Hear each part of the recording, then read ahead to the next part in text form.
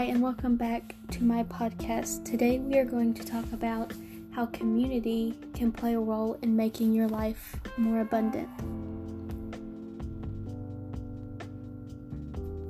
There are many ways that having and being around a community can make your life more abundant.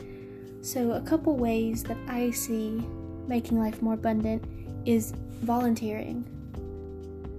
Say the Lynchburg community has multiple of opportunities for someone to volunteer, maybe helping the homeless or going to art galleries and help show them off, and many volunteering opportunities.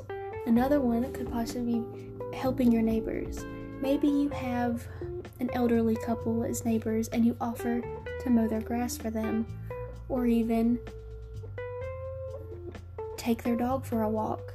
There are many ways you can use maybe possibly what you're good at, such as maybe you like to bake and you can make desserts for them, or just give some appreciation. Use what you have and what you're good at to an advantage to maybe help people who maybe don't have anyone or are kind of lonely, and you can use those and it will make you feel good.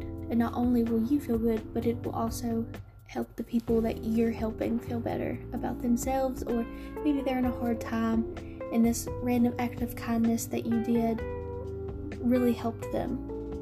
And you never know who you might come across that you might have put them on a good path forward.